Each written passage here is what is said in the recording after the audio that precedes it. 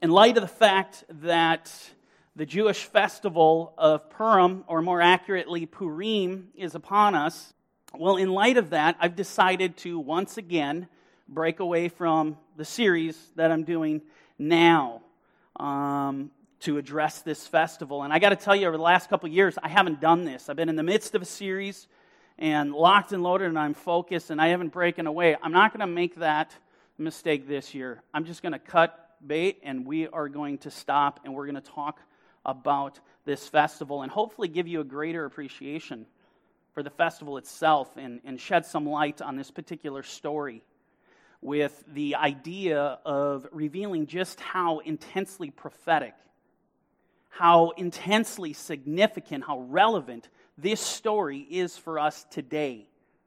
You know, something I can tell you without reservation is that this is a story that we want to know.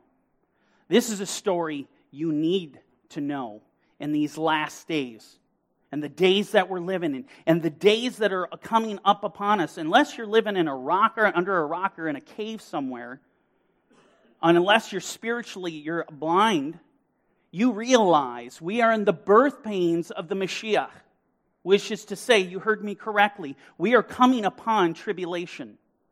Are you reading the news? Do you see that Christians are literally having their heads chopped off? Jews are being attacked with cleavers.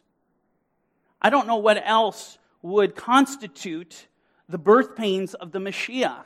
There are signs in the heavens. There are signs on earth all around you. You open your eyes and you see these things.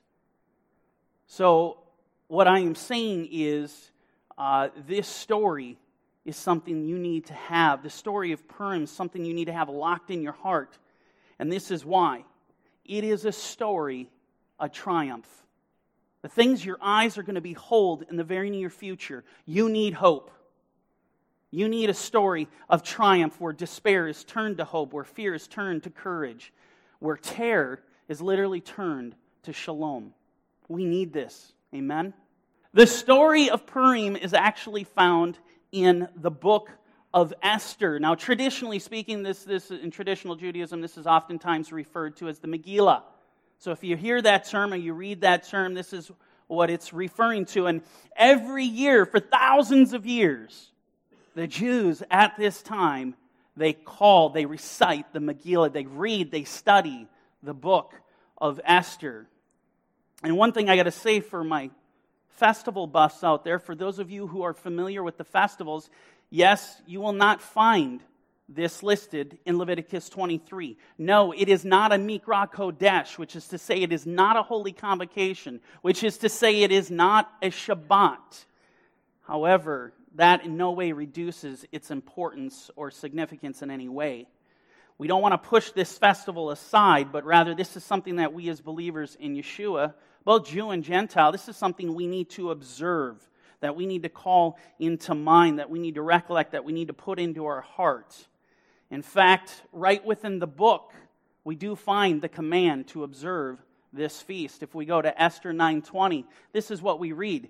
And Mordecai wrote these things and sent letters to all the Jews near and far who were in all the provinces of King Ahasuerus, or Ahashverosh in Hebrew, to establish among them that they should celebrate yearly the 14th and 15th days of the month of Adar. Now, Adar, if you know your Jewish calendar, it's the 12th month. It's the last month in the Jewish calendar. And so this festival falls right in the middle of the last month, the 14th and 15th days. Now, this year, it's going to be next Thursday and Friday.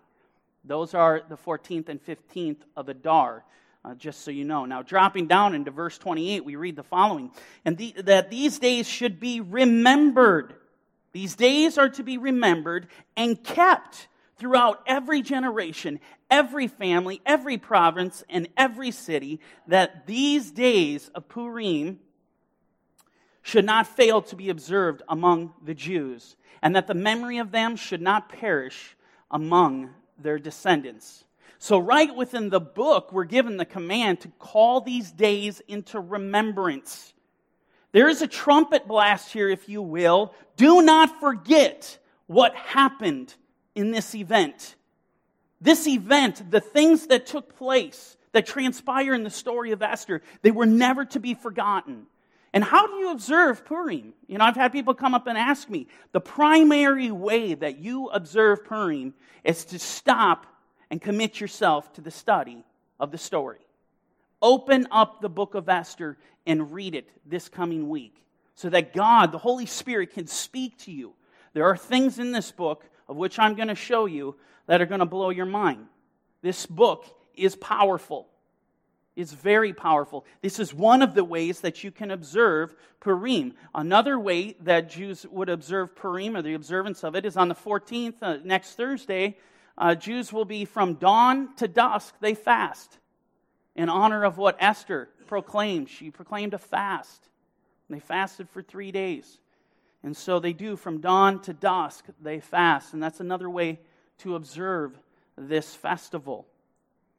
Now, I can tell you this book on a spiritual level, in my opinion, this is as comprehensive as it gets. The dynamics, the characteristics, the lessons, the prophetic undertones. Understand, they are vast and they are powerful. In regard to you women, if you haven't committed time to this book, you should. You're missing out. Because this is one of the most empowering books in all of the Bible for you women. Rarely do we find in Scripture a scenario such as the Lord raising up, instead of raising up a man to deliver Israel, we find God raises up a woman to deliver Israel from certain calamity, from certain death. It really is a remarkable story, a unique story.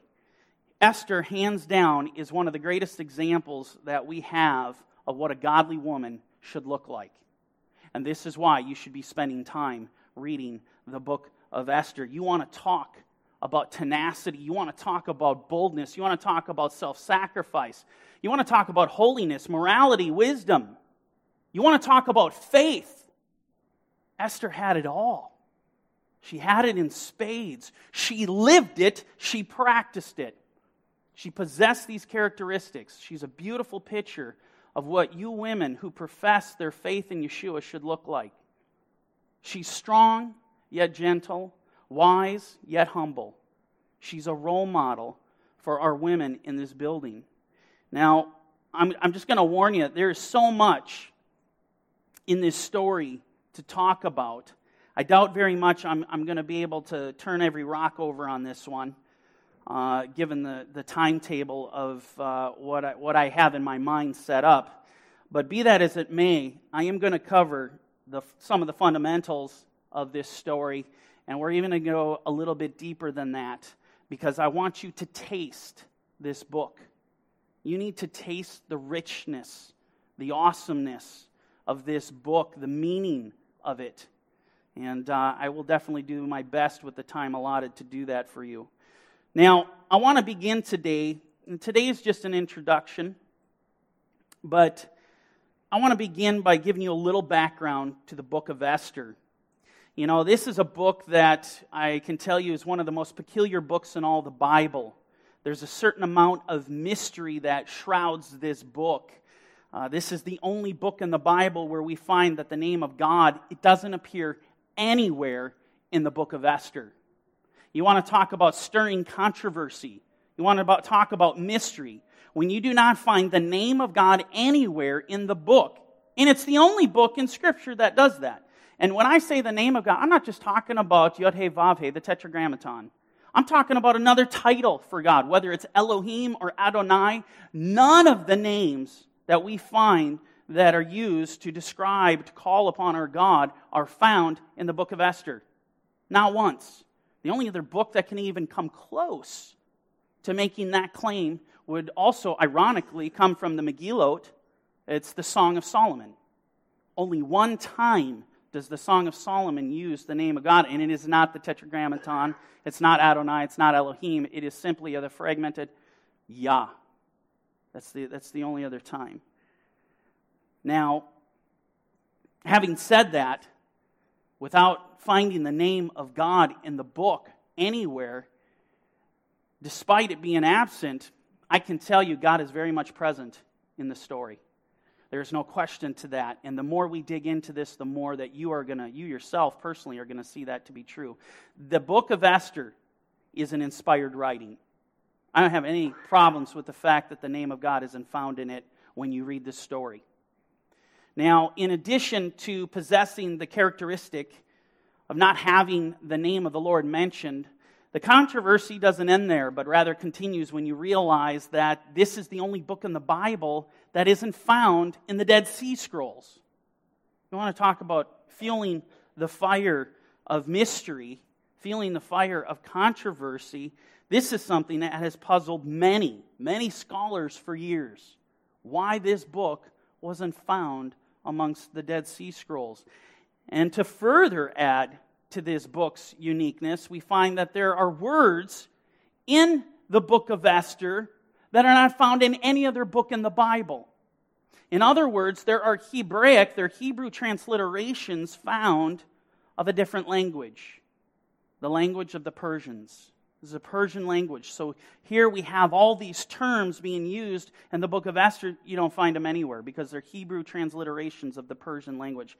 In fact, when you think about Purim, this is what Israel calls the festival of Purim. Purim is not Hebrew.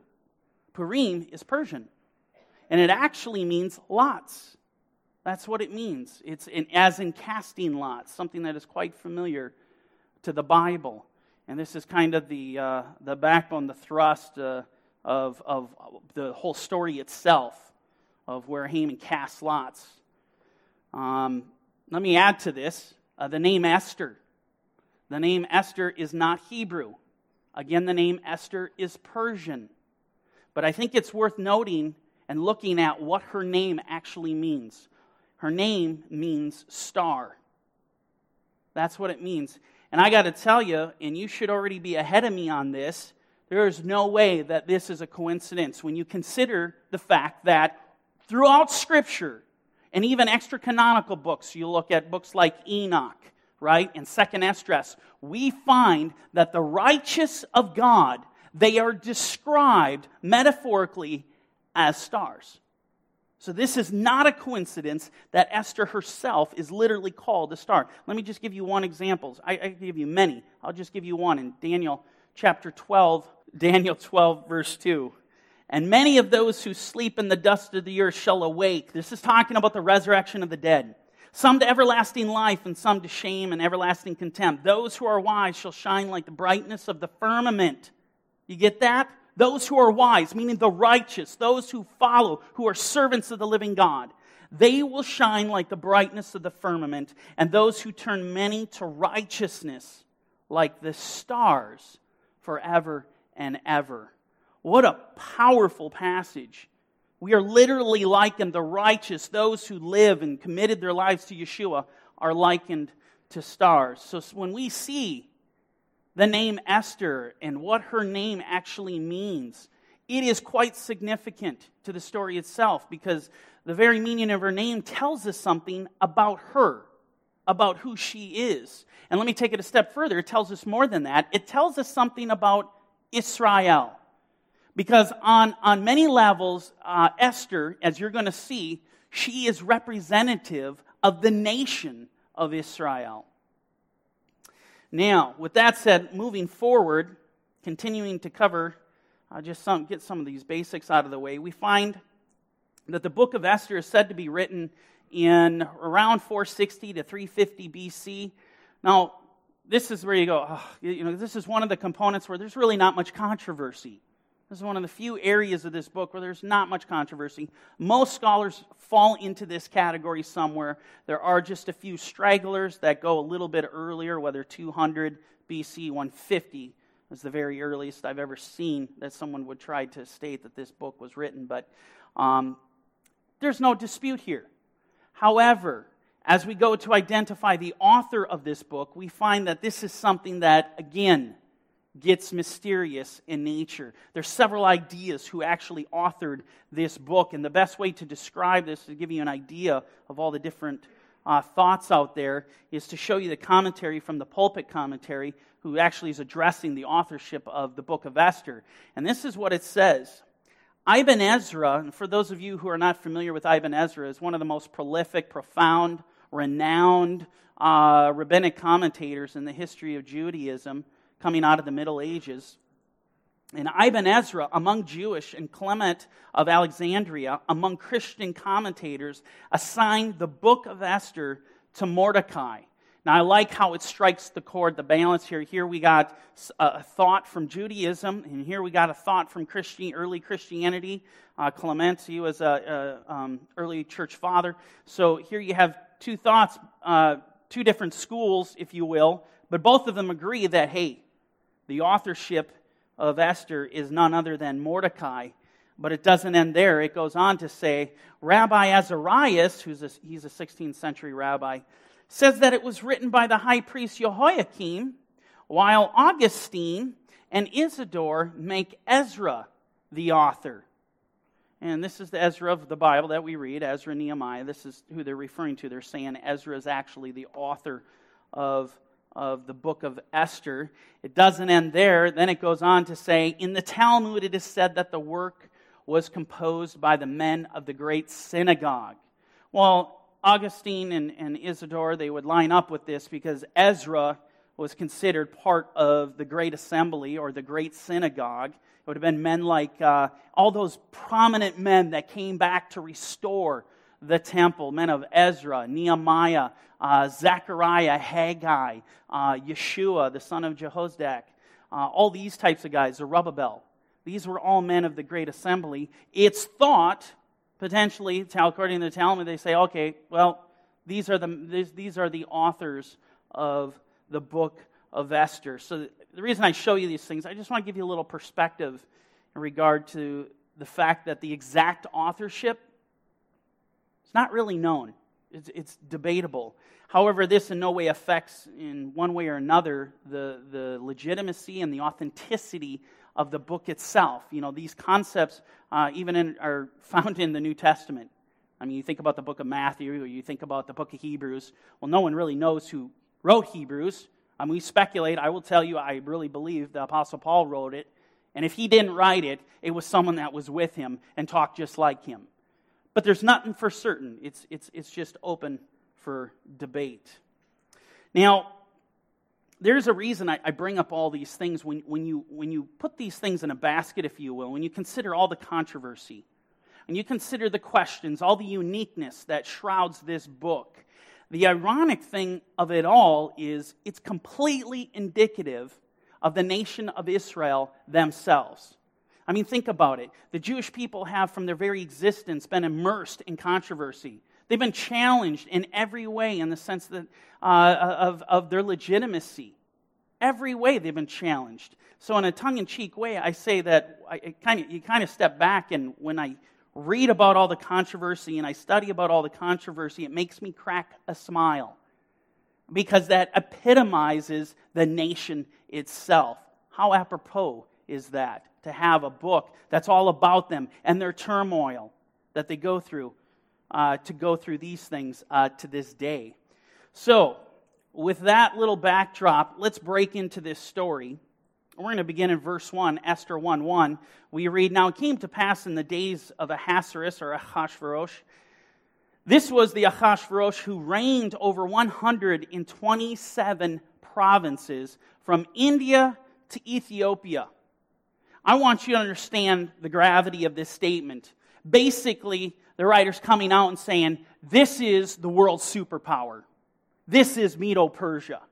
I mean, you think about, what did they do? They went and conquered the world power. They went and conquered Persia, went and conquered Babylon. And ultimately, over the years, they became the world's superpower. Just to give you an idea how vast this kingdom was, here's a map. And this map, it's okay. I mean, here you have Pakistan, and then you get into India over here, and here you see how vast this kingdom was, coming all the way down into Africa. Here you would have Egypt, here is Sudan, it's not listed, but down here, even further, you would have Ethiopia. And so here, when it's talking about this vast kingdom, this doesn't even really do it justice. It's farther down here. All this to say, this is the world superpower. This king was awesome. what he ruled over. It was impressive, very important to note as we continue. Moving on to verse 2. In those days when King Ahasuerus sat on the throne of his kingdom, which was in Shushan, the citadel. Now, one thing is I want you to be familiar with some terms. Shushan is also known as Susa, or even in modern day Iran, it's Shush. And so just to kind of give you some perspective here, here you have Tehran. This is the capital of Iran. Down here you have Susa, which is also in Iran. But here you can see this border. This is the border of Iraq. You can see Susa is quite close to the border of Iraq. Now, just to kind of go back to our last map, so you can see where he ruled from. Here it is right here, known as Susa or Shushan, just to give you some perspective. Now, continuing on in verse 3. That in the 3rd year of his reign, he made a feast for all his officials and servants, the powers of Persia and Media, the nobles, the princes of the provinces being before him, when he showed the riches of his kingdom, his glorious kingdom, not just kingdom, glorious kingdom, and the splendor of his excellent majesty for many days, 180 days in all. So here we see there's really a revelation taking place here. There's a revelation where the king reveals the glory, the excellence of his kingdom. The splendor of his majesty is experienced. It's pretty cool. Moving on to verse 5. And when these days were completed, the king made a feast lasting 7 days. Now, what is wonderful about this is you people actually get to sit in a position similar to that of the Jewish people over thousands of years. And what do I mean by that statement? I mean, you have knowledge that maybe some of the Christian church does not. In other words, many of you have kept festivals. You have practiced them, some longer than others, but you know them. They're meaningful to you. And so, when I read the statement, when these days were completed, the king made a feast lasting 7 days. What does that make you think about? You can't help but think about a feast, 7 days, Feast of Unleavened Bread. 7 days long. You can't help but go there. You know, if you grow up as a Jew, you've grown up in this, in the Messianic, it pops out at you. Well, this is relevant. I'm going to tell you this is very, very relevant as we continue, and I'll explain why a little bit more as we go on. So he made a feast lasting 7 days for all the people who were present in Shushan the citadel, from great to small in the court of the garden of the king's palace. Moving on to verse 6. There were white and blue linen curtains fastened with cords of fine linen and purple on silver rods and marble pillars, and the couches were of gold and silver on a mosaic pavement of alabaster, turquoise, and white and black marble. Basically, what is the writer conveying here? It is beyond breathtaking. What this king had, what he displayed, the glory of his kingdom was beyond breathtaking. It was awesome. Moving on to verse 7. And they served drinks in the golden vessels, each vessel being different from the other, with royal wine in abundance, according to the generosity of the king. The king is generous. You'll see this. In accordance with the law, the drinking was not compulsory for the king, for so the king had ordered all the officers of his household that they should do according to each man's pleasure. In other words, he wasn't running around dictating, being Gestapo. He was a very kind and very generous in this manner. Moving on to verse 9. Queen Vashti. And we have a new character here. Queen Vashti also made a feast for the women in the royal palace which belonged to King Ahasuerus.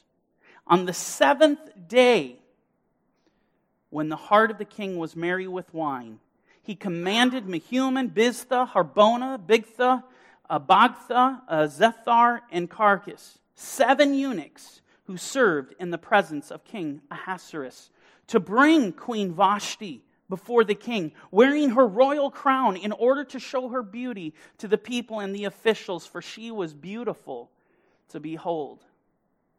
So here, at the end of the festival, the 7-day festival, on the last day, the 7th day of the feast, we find that King Ahasuerus, he calls for his wife because he wants to present his wife before the people. Now, I want to give you a little more perspective on actually what is happening here, what is transpiring with him calling his wife. I want to take you to this very verse that is on the screen, only I want to take you to the Greek version of Esther. There is a Greek version that is included in the Apocrypha. If you have the Apocrypha, you've probably read it. It's included in the Septuagint or the Septuagint, which is the Greek version of the Hebrew Bible. And what you'll find is that in the Greek version of Esther, if you put it side by side next to the Hebrew, you'll notice it's a little bit heavier. It's a little bit lengthier. Why? Because it provides more information than the actual original Hebrew does. And essentially, what it does is it gives us a very special look into the traditional Jewish insight on the book of Esther. It really reveals how they interpreted various passages within the book itself. And you got to understand, this is one of the precious moments in translation where you hear a lot of negative connotation coming out of the Septuagint's just a perverted, corrupt rendition of the Hebrew Bible. It's not the original because it's in Greek.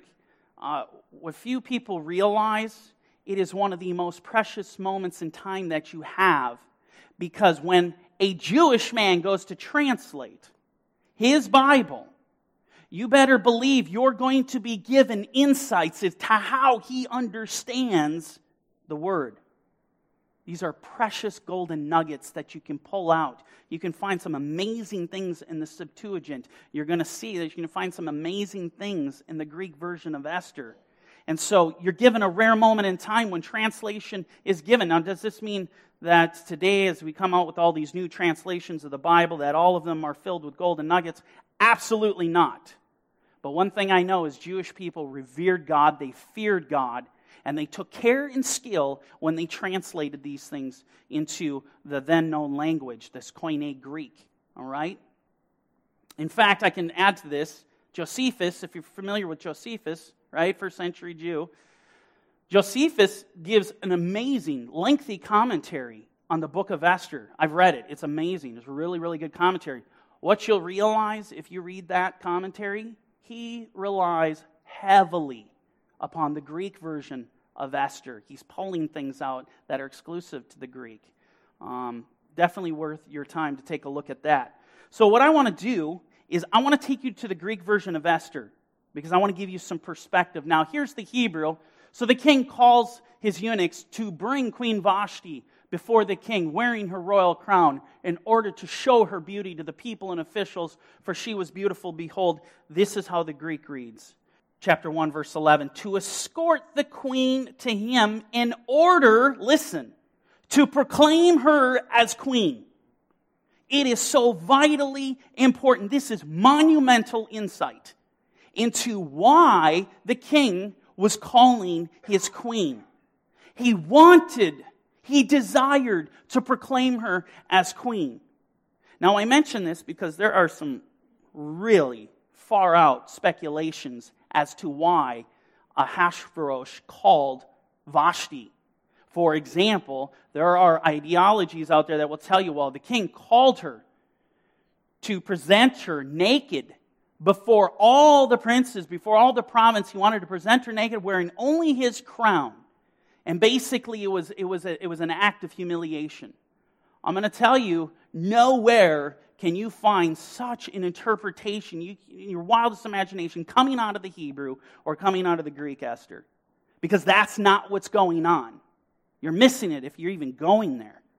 He is calling, he desires to proclaim his queen among the people. It's his desire. He wants to proclaim her as queen.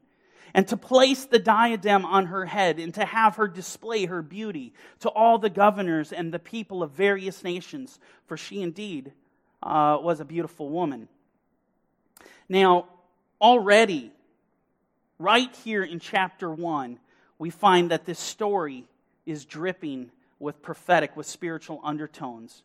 The story and the characters of the story are representative of a much deeper reality, a spiritual reality. Let me give you an example. When you look at King Ahasuerus or King Ahasuerus, in many respects, on many levels, when you look at the story, you step back and look at the story, you find that the king is representative of the Lord. That the king is representative of Yeshua.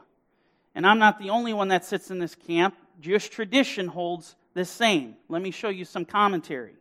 On the mystical level, King Ahasuerus alludes to God. You get that? King Ahasuerus alludes to God, the king of the world. The Midrash reads the name Ahasuerus as an acronym for Acharit Vershit Shelo, alluding to the one whom the end and beginning are his. So, when we read this story, understand it's not just a one-dimensional story. This is not just recorded history, but rather this is a story that holds deep spiritual connotation. And when you understand the prophetic significance, this story is all of a sudden going to come magically alive on multiple levels. It's going to take on a whole new meaning. A whole new meaning. Now, getting back to our story, we find that the king, he calls upon his wife. He wants to proclaim her as queen. Well, how does she respond? We go to verse 12. But Queen Vashti refused to come at the king's command brought by his eunuchs. Therefore, the king was furious, and his anger burned within him. This is amazing. Here, the king calls for his wife. She refuses to come. She refuses to listen to his voice. She refuses his commandment. Again, when you look at this on a deeper spiritual connotation, you realize that Vashti is absolutely representative of the rebellious of the Lord. Those whom the Lord has called, those whom the Lord desires, but unfortunately they refuse to listen to him, despite his calling, despite his desire to proclaim them as his wife. You know, all throughout Scripture we find over and over again, we find this repetitious scenario of two distinct and very different characters being played out. Let me give you an example. We have Sarah versus Hagar. And we know Sarah is the mother of Israel. She is the mother of freedom, the mother of liberty, the mother of righteousness, whereas Hagar is the mother of bondage. She gave birth to bondage, to oppression. Very different scenario. Give you another one, Ruth and Orpah. Ruth, completely, just a great prototype of righteousness. She left her people, she left her gods to be joined to Israel. And when Naomi tries to convince her, go back to your people, go back to your gods, she said, no way. For your people shall be my people, and your God, my God. Awesome picture of righteousness. Whereas her sister-in-law, Orpah, what did she do? She heeded Naomi's words. She went back to her people, and she went back to her gods. We continue. Look at the two women mentioned in Proverbs 8. One, proclaiming righteousness, calling for righteousness, calling for holiness. The other one, proclaiming wickedness. That stolen bread is sweet. It's very different contrast. You have the two women in Revelation. The woman mentioned in Revelation chapter 12, she is glorious. She gives birth to righteousness. The righteousness that was revealed to the world. Holy. Her offspring is holy. They follow the commandments of God. They have the testimony of Yeshua. And yet, as you come to Revelation 17, there's another woman mentioned. And she is wicked. She's an abominable character, full of abominations, full of iniquity, full of immorality. Very different contrast. You have the 10 virgins, which really are two. It's just defining two different groups of people. You have the wise virgin, and you have the foolish virgins. So all throughout Scripture, I'm making a point here, all throughout Scripture we find this scenario is literally being displayed for all to see. Well, it's no different in our story of Purim. Because in the story of Purim, we find Vashti. She is representative of the rebellious, of the wicked, while Esther, on the other hand, is totally representative of righteousness, of those who obey.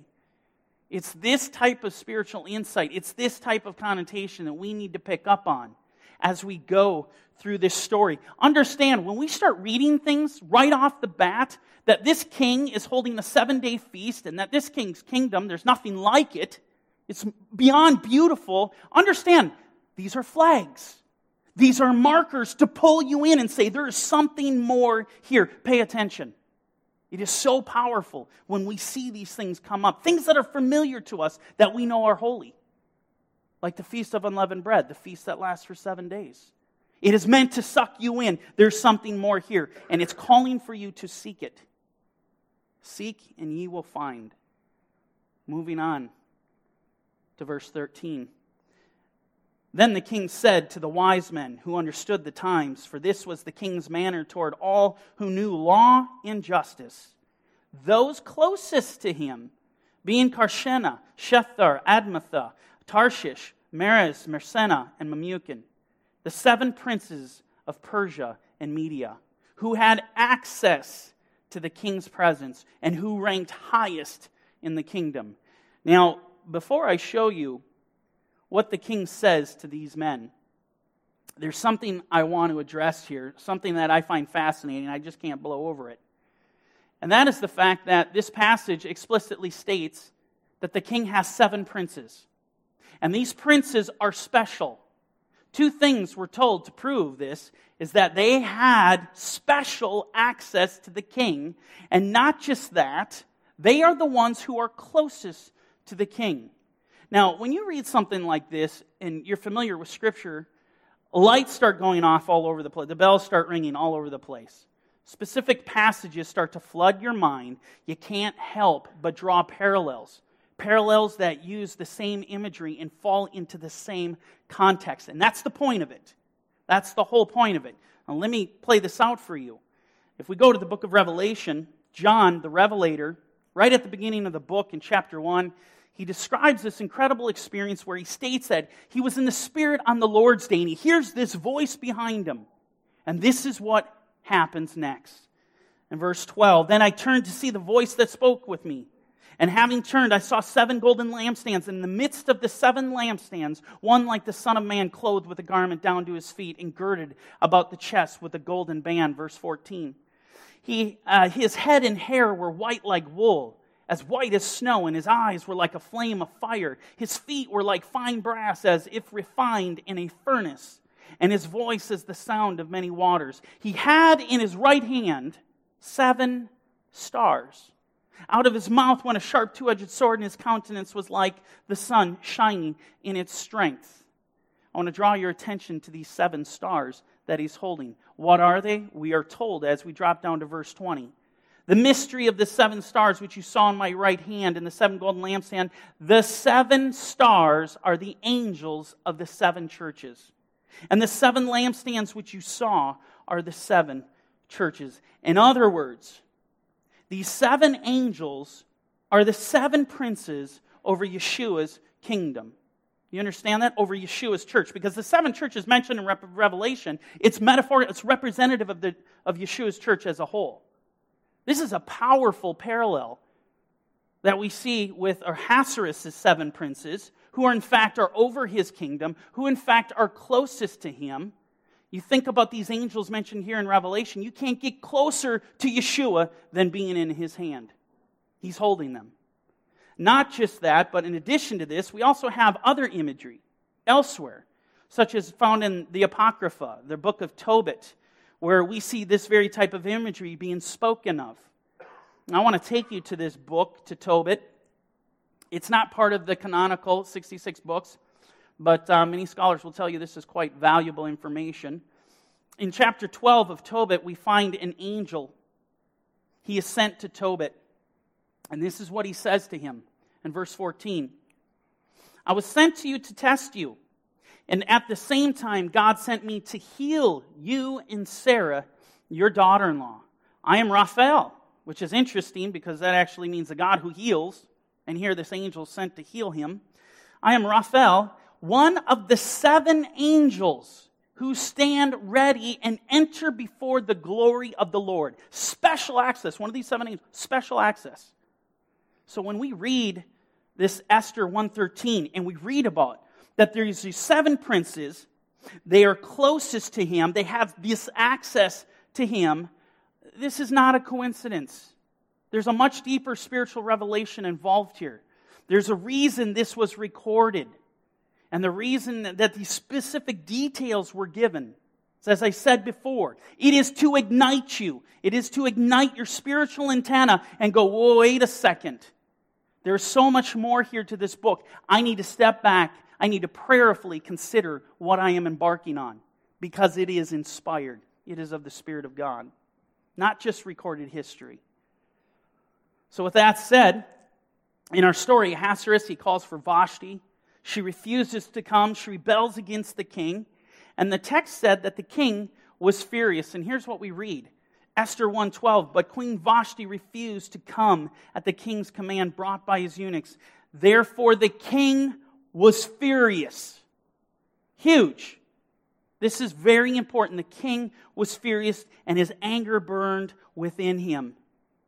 This parallels something so profound, something so powerful that we see coming out of Yeshua. You know what that was? You're going to have to come back next week and find out. So we're going to end right here.